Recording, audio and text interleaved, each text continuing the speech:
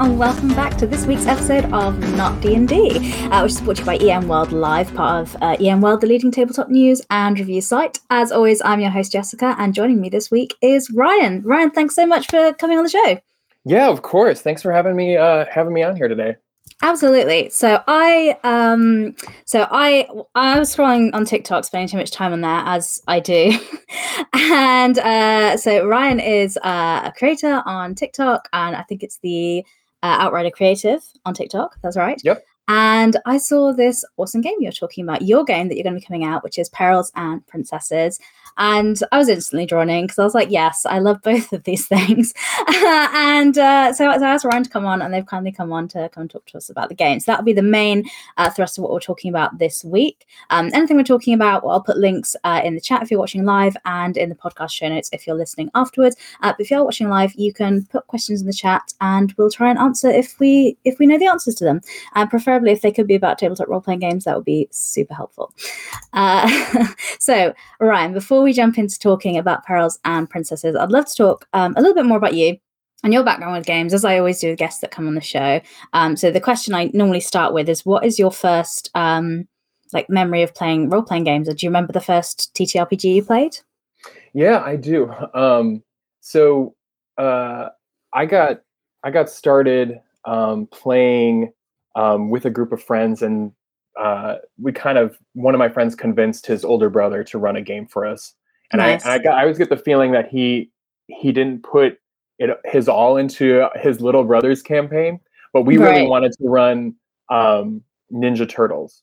Of course, so, yeah. Good choice. Good choice. Yeah, and we had the book and we wanted him to run it, but he was like, "No, I'm just going to use my kind of bare bones homebrew system, and yeah, sure, you can be Ninja Turtles." But I mean, we had such a good time. Yeah, it was super silly, super fun. Yeah, we didn't play a whole lot, but man, that just thinking about those worlds and what all the potential there really got me excited about that kind of stuff. Amazing. So did you say it was a bare bones homebrew kind of system the older brother used, was it? Oh yeah. I mean, he was just writing his stuff up on sheets. I know he probably was more involved with his friends, but yeah, he would just kind of made a lot of stuff up as he went for us. So so that's kind of how I learned to play, right? Is like way more simple than maybe where D&D has gone. Fair enough. That makes perfect sense. So what other systems did you start exploring and playing as when you moved beyond wanting to be a Teenage Mutant Ninja Turtle? Or maybe you still do. Maybe you still do. I don't know. Right. Yeah. I mean, so I had like a big gap in my years playing a lot of games. The past 10 years or so, I was more exploring art and design and all this other stuff. And then with the pandemic, I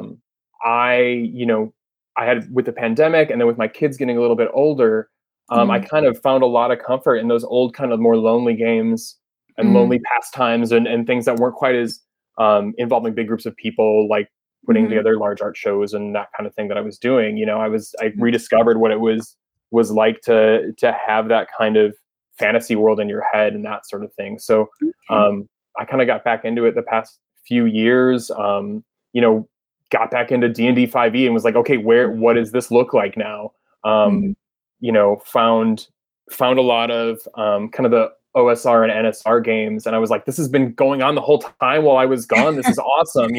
I got onto TikTok and discovered all these cool things like Cairn and Into the Odd, and a lot of these systems that were simple, like how I learned after and I was coming back to it, was just kind of shocked to see everything that was out there and just dove in headfirst.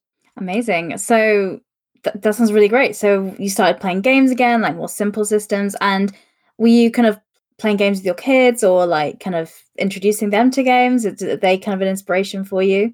Oh, they're absolutely inspiration, and a main reason why I wanted to make my own game, because as I got back into the gaming world and found all these old school games, I loved how the rules were, but I didn't always love the world. And of course, there's like every game for every world that you could ever imagine. But I wanted to have. I saw how these simple rule sets, and very kind of tactical, gritty, like common sense sort of stuff that you see in a lot of these kind of old school games. Hmm. How that makes sense with kids, Yeah. and but maybe the world isn't always appropriate for them, or there's a different kind of story Hmm. that you can tell that also really works in that space. Um, That kind of maybe segues us into Perils and Princesses, because you mentioned on the website for it the inspirations, your daughter Alice and your son Frank are like were really big inspirations for making this game. But one thing I do want to say before we move on is how pretty the game is, which also really drew me in. I love the art style, and you mentioned before you're an illustrator and you're a graphic designer, and I think that really shows that that's your kind of profession that's led into this, because it's a really beautiful looking book. Thank you so much. I mean, that the art is where it started.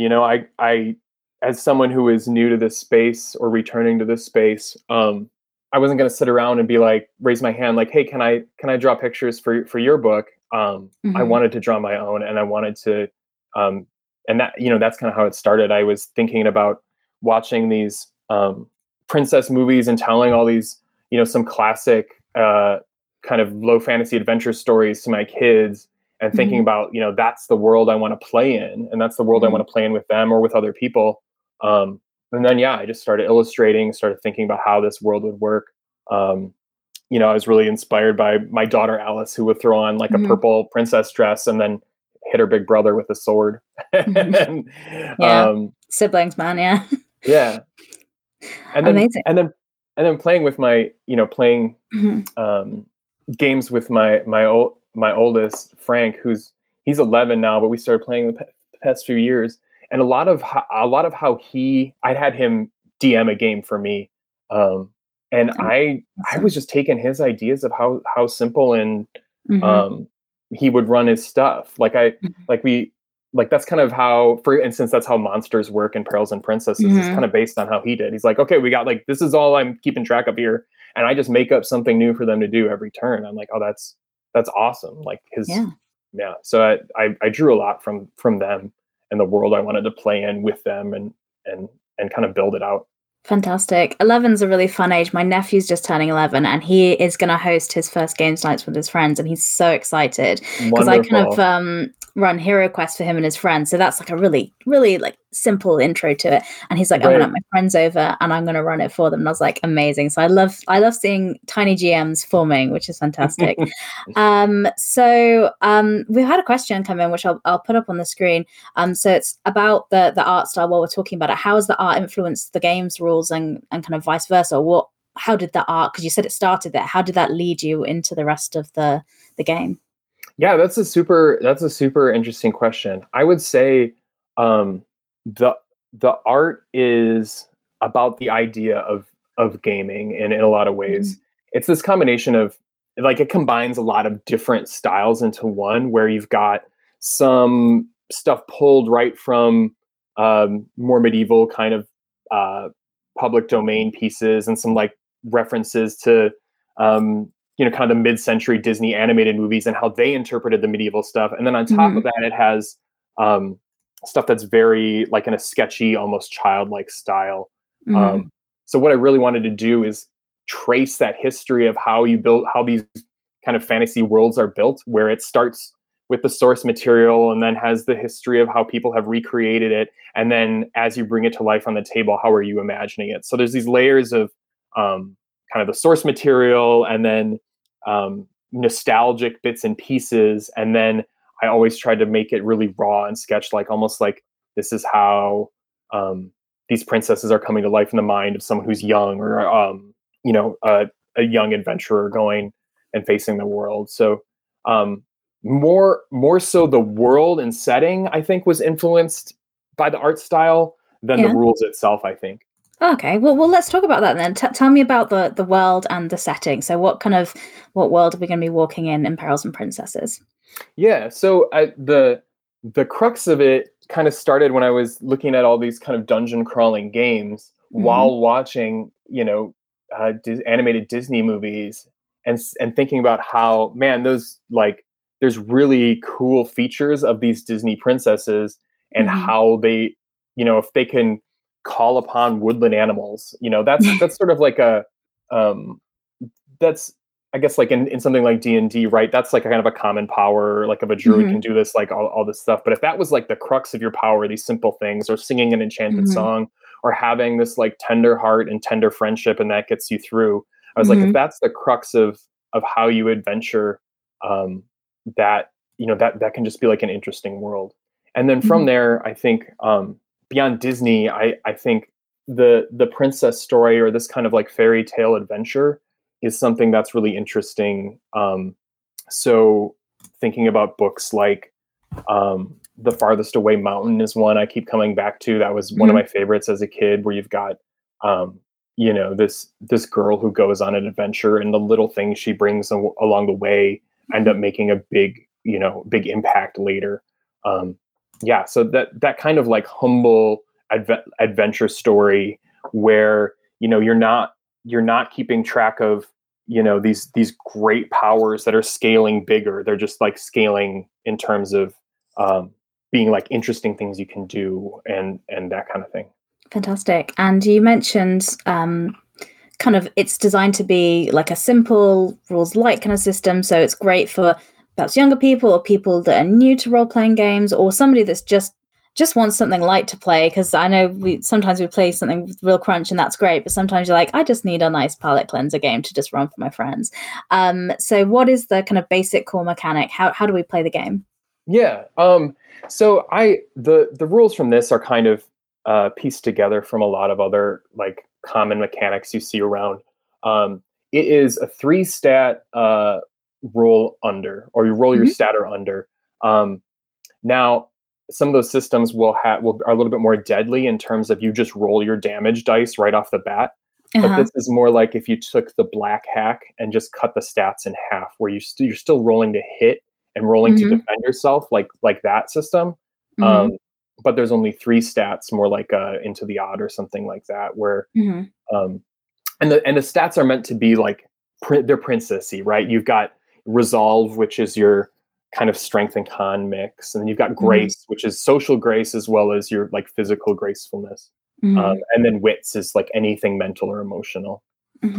Fantastic. So you have your 3 kind of base attributes. Yep. And one thing I saw, which I really liked, was most characters will have a fairy godmother as well. Can you talk about how that works? Yeah. So the fairy godmother idea is, you know, princess in the realm of this game, it's sort of a shortcut term, right? It doesn't need to be a literal princess. You know, I always like to say that Luke Skywalker is a Disney princess, because his fairy godmother is Obi-Wan, and he only succeeds when he trusts his feelings, right? And he gets a magic sword from his father, and like all of it's like princess and fairy tale stuff. So when I was thinking about what's going to tie all these together, they're not all going to be literal princesses, or they absolutely can and should be if you want that.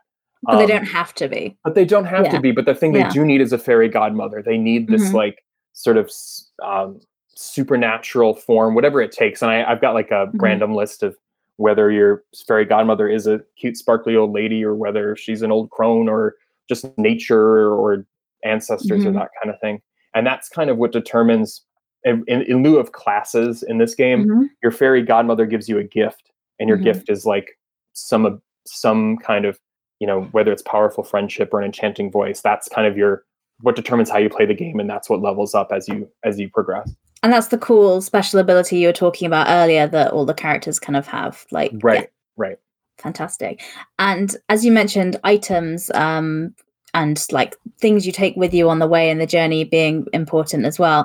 Could you talk a little bit about like relics and wondrous items and what they're like in the game? Yeah. So I wanted to make the stuff you have important, and make that like really set the scene. So, and that's where a lot of the fairy tale stuff comes into play. And I had so much fun just like, you know, reading books and thinking about little things and how they would, you know, whether it's, poison apples and some of the like classic role-playing game items that I think make sense in this world. So there's like that little bit of crossover, like, you know, I've got, you know, a rope of climbing is kind of a standard D&D item, but in this world that would make a huge difference. That would be a very powerful magic item to be able to have a rope that would help you automatically climb anything. And then as the game is now, it's pretty low magic, but Mm-hmm. so there's not like and so there's a list of like 20 spells that exist in the game, and hopefully people end up writing more, but Okay. but the magic is in the form of these relics, right? And they Mm-hmm. kind of they have charges that you spend, and then they recharge, always in an interesting, weird way. Not whether you're burying it underground or getting it, asking a fairy to recharge it, or something where the game world Mm-hmm. matters and what you do matters. Yeah. What's one of your favorite wondrous items in the game? Oh, that's a good question. Or I one that think, comes to mind now, anyway. Not to put too much yeah, pressure on the question. yeah. I think people always laugh because there's now I can't even think of it, but there's superb glue is one of my favorites, and that's like the glue that holds anything forever. Mm-hmm. Um, the and there's the classic like pixie dust, of course, you would need in this game, and again, that would be a hugely powerful thing to have some pixie dust and be able to fly in a situation where you're kind of limited in terms of the magic that um, you can cast at will. Awesome. They sound very cool. I'm excited to dig through and have a look at all of them. Okay, so we kind of talked about, the kind of the world we're in, the kind of basic core mechanics and the characters you're playing. So it's going to be like, say, we say the word princess, but you don't have to be a literal princess. The gender doesn't matter. The thing that will bind you is this fairy godmother, this sponsor Right. that will give you your gift and enable you to go kind of on your journey. So how, when you were writing the book, how did you go about, someone's asked a question, to paraphrase this question, how did you go about, structuring the book and teaching the rules to somebody via the book? Because obviously we can talk about this now and I can ask you loads of questions, but somebody that Right. gets the book will just pick it up and go from there. And were there any discoveries you made during the book design kind of process? Yeah, that's interesting. I mean, so a lot of times I did this in a way that they wouldn't you normally wouldn't recommend this to someone to do the layout of the book, the illustrations of the book, and the writing of the book all in tandem. And that's Yeah. how I did it from the get-go. I was designing Mm-hmm. pages all at once, which is not an Mm-hmm. efficient way to do it at all. Mm-hmm. But I think especially with games like this where there's a whole book, or even games where there's cards, like a Magic the Gathering type game, the Mm-hmm. the form is the function of it so much, and the illustrations, at least for me when I was young playing games, and to bring up Magic again, like seeing I have a very like vivid memories of opening my first pack of Magic the Gathering cards and seeing these Yeah. illustrations and Mm-hmm. seeing these icons and seeing these little blips, and you discover this whole world not by reading just text. It's like you found an old scrapbook, and you're looking at all these photos, and you can kind of, I mean, now it's grown so big, and there's Mm-hmm. so much online stuff about lore or whatever. But at the time, in the 90s when I opened these, it's like, what is this game? What are these little what is this whole world I'm seeing? And I want to discover more and learn more about it. Mm-hmm. So for me, writing Perils and Princesses, it was like I need to see the layout as I do it, because the layout is going to determine how Mm-hmm. I'm going to present this game. Like showing the illustration, it's not just pretty pictures to fill spaces. It's Mm-hmm. like the illustration and the text and the layout and the typography is going to get you there all together. It's all going to, it's going to all help put you in the game world and get you excited about playing the game and get you, and make it make sense. So I'm all about that kind of designing the information all as one, even though it's not efficient. And if, obviously you would need like a tight knit team if this was a bigger operation. But for me, as I'm Mm-hmm. doing this, I'm just, Yeah. I, um, yeah, the benefit of it being you doing everything. Obviously, the bad is it's a lot of work, but the benefit is you do have that control and you can spend that time doing it. right. Absolutely. So yeah, it looks absolutely great. When one thing, the page, because I brought up this page. If you're watching live, you can see it's got like a dragon, and we've got kind of the layout of the different monsters and the stats and kind of how that works. So could you talk to us about the bestiary and all the monsters or the NPCs that we will Oh encounter during the yeah, game? yeah, for sure. I mean, I wanted to, again, this was a big way to create the world as the monsters that you're going to put in it. Mm-hmm. Um, and I wanted to have a mix of some very classic, first of all, range of levels of kind of run of the mill monsters and more epic legendary ones that you can maybe someday, if your party can face a big dragon or something like that. And then, the monsters themselves, I wanted to be kind of these fairy tale nightmares and that kind of thing. If you've ever read the J.R.R. Tolkien poem, The Mulips, that was a big, that was the inspiration. Yeah. That was the inspiration for, a lot of how the bad guys are in this. They don't, they're not, and you'll see that in the illustration style. They're very rough and like almost like visceral childlike scribbles for what this monster is.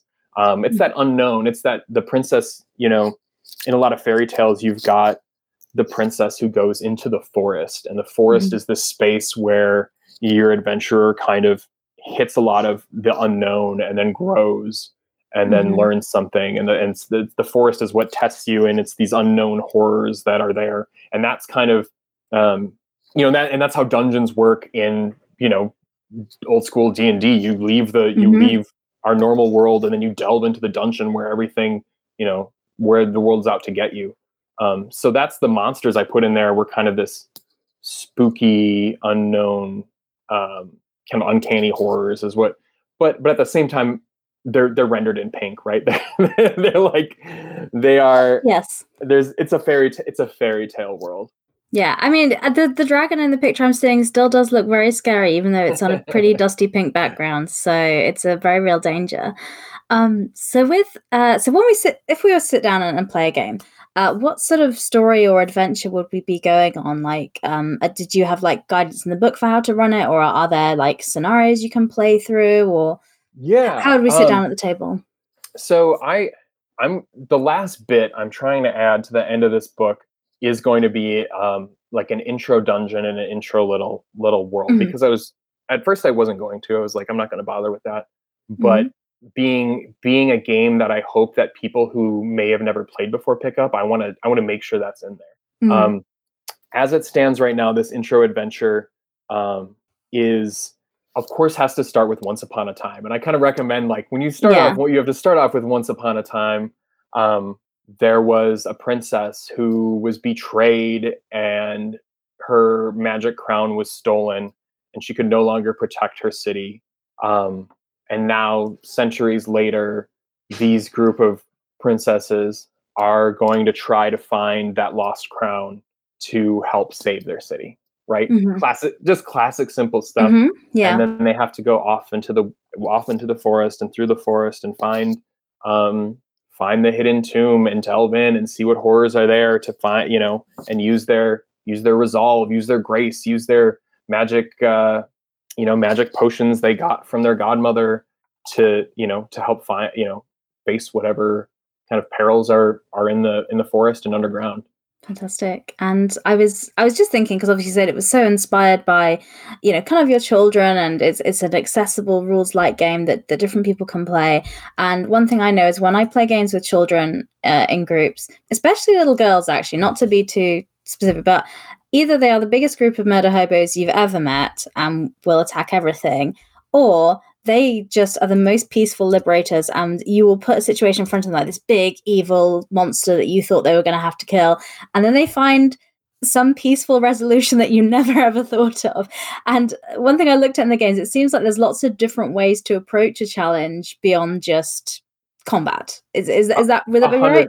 100%. And it's made to be, it's made to be open-ended. And I talk about that in sort of like the upfront, all the challenges they shouldn't have one simple solution. They should have, and the powers, like you said, and your abilities from your gift are meant to, some of them are kill them with kindness kind of things. Some of them are, very protective kind of things, or very charming or enchanting kind of things. Because playtesting this, sometimes you'll get someone who's like, we need to, like you said, it can go either way. And the best is when you have multiple people in the group that want to do different things. That always is interesting too.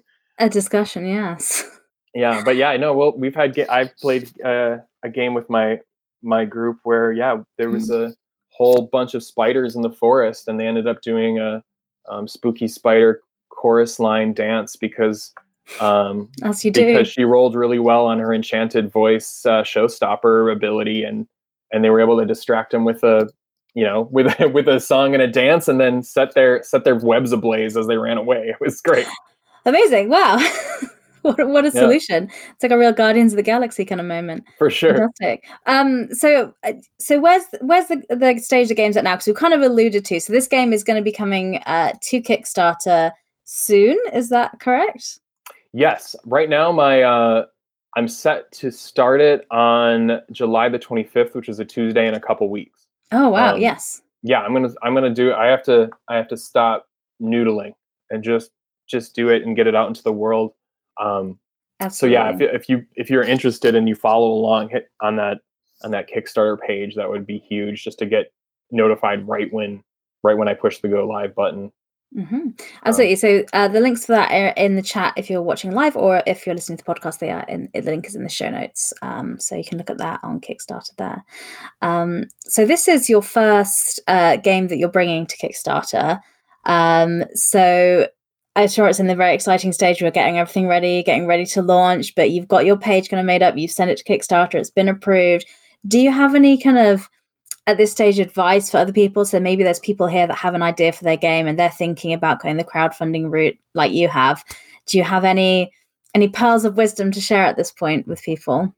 I mean, maybe ask me once it's over, but yeah. At this point, I would say, use what I've come to find out, talking to people who have done this before and that are better at it than me, and like kind of giving it a go, is that Kickstarter is just such a good tool to build hype. It's a good tool to kind of get yourself going and make something real. My biggest advice would just be keep it simple. I know I have to keep telling myself that, like, you have all these ideas, and when you get excited about your project, and I wanted to, like, oh, maybe I can get miniatures and GM screens and all these awards, and custom pink shiny dice and all these awards and stuff, and I'm gonna forego a lot of that just so at least for the first round, maybe when Advanced Perils and Princesses comes out in 5 years or something, then I can do it. I don't know. Yeah. But I would keep it simple and use it as a tool to get your word out and get a little bit of buzz going for yourself, and just don't overthink it if you can help it. I know that's hard. Yeah, I think that's great advice, and I would completely agree with that as well. I think it's so tempting to do like all this stuff and you get all the things, but especially if you're doing your first one, overstretching yourself with loads of different add-ons and options you see it slowing down so many Kickstarters, even they go really well. And I think sometimes just being like, hey, I've made this game, do you want it? Is kind of enough. Right. So that's definitely the approach we take at EM Publishing with our games as well. We very rarely ever do stretch goals, which always puzzles people, but it means we can deliver on time and get the thing out there for people to play, which is ultimately what we want. Yep. Fantastic. So one thing you did mention earlier as well. So you mentioned with the items that you had in the game. You said, oh, I hope more people make stuff for this. So I'm assuming that means you're open to third-party content creators using the system to make their own stuff later. Oh yeah, I mean, there's things that are in here that I made up, but this is like a long history of people that have been doing this way longer and way better than me. That I'm use their mechanics and kind of use the raw material that was already out there and kind of mushed it into the world that I wanted to build. But like The only thing I don't want people to do is take my drawings and use them without my permission. That's it. So that's more than fair.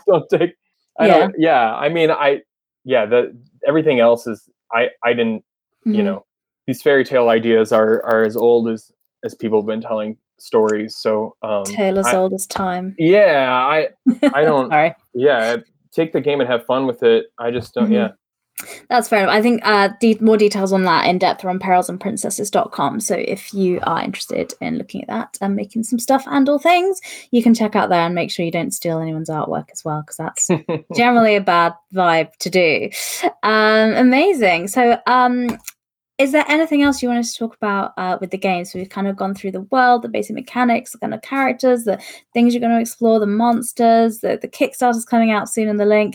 Is there anything else that I've forgotten to ask you, or any kind of closing words you want to share about the game? Let's see. I mean, I think we covered a lot of it, and there's a lot there. I mean, I could ramble on and on about my game. But yeah, I think a lot of people are. A really fun bit is character creation. I think I put a lot into the character creation bit. There's a lot of random tables for what the stuff you have, and your weapons are all very flavorful. And the illustrations, again, kind of take you there and put you in that character right away. So yeah, I think there's a quick start I have on Itch right now. Okay. If you're interested in like even just building a character, seeing what the rules are like. And then, you know, that's already pretty hefty, but then the rest of the book has way more monsters, way more magic, way more kind of fun ways to populate your fairy tale land. Fantastic. And the link to that Quick Start edition is in the show notes or on screen if you're watching live. So fab. Amazing. Well, I do have one last question for you, Ryan, before I let you go, and work on your Kickstarter campaign that you're probably frantically doing over the next 2 weeks, tweaking and editing, because I know that's what I do when I have a Kickstarter out. And the question is, do you have any other TTRPGs that you would like to shout out or recommend while you're here? The one that comes to mind, which was a huge influence on how I thought about making Perils and Princesses, is the Glog. And I don't know if you're familiar with the Glog. It's the Goblin Laws of Gaming. It's goblinpunch.blogspot.com. And it's just a really cool way to think about games and think about using modular rules and pulling them all together.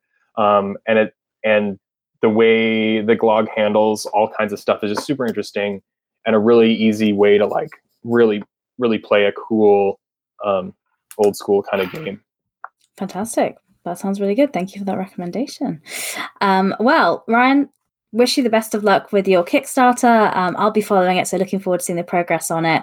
And if you've been watching and it sounds of interest to you, please do go check it out and follow and back the Kickstarter, because the best way to support indie tabletop RPG creators is to buy their stuff. But with that, thank you to everyone that watched. Thank you for coming on. And we'll be back next week with Not D&D with another episode, another indie tabletop RPG to introduce you to. So hopefully see you next week. Thanks very much. Bye.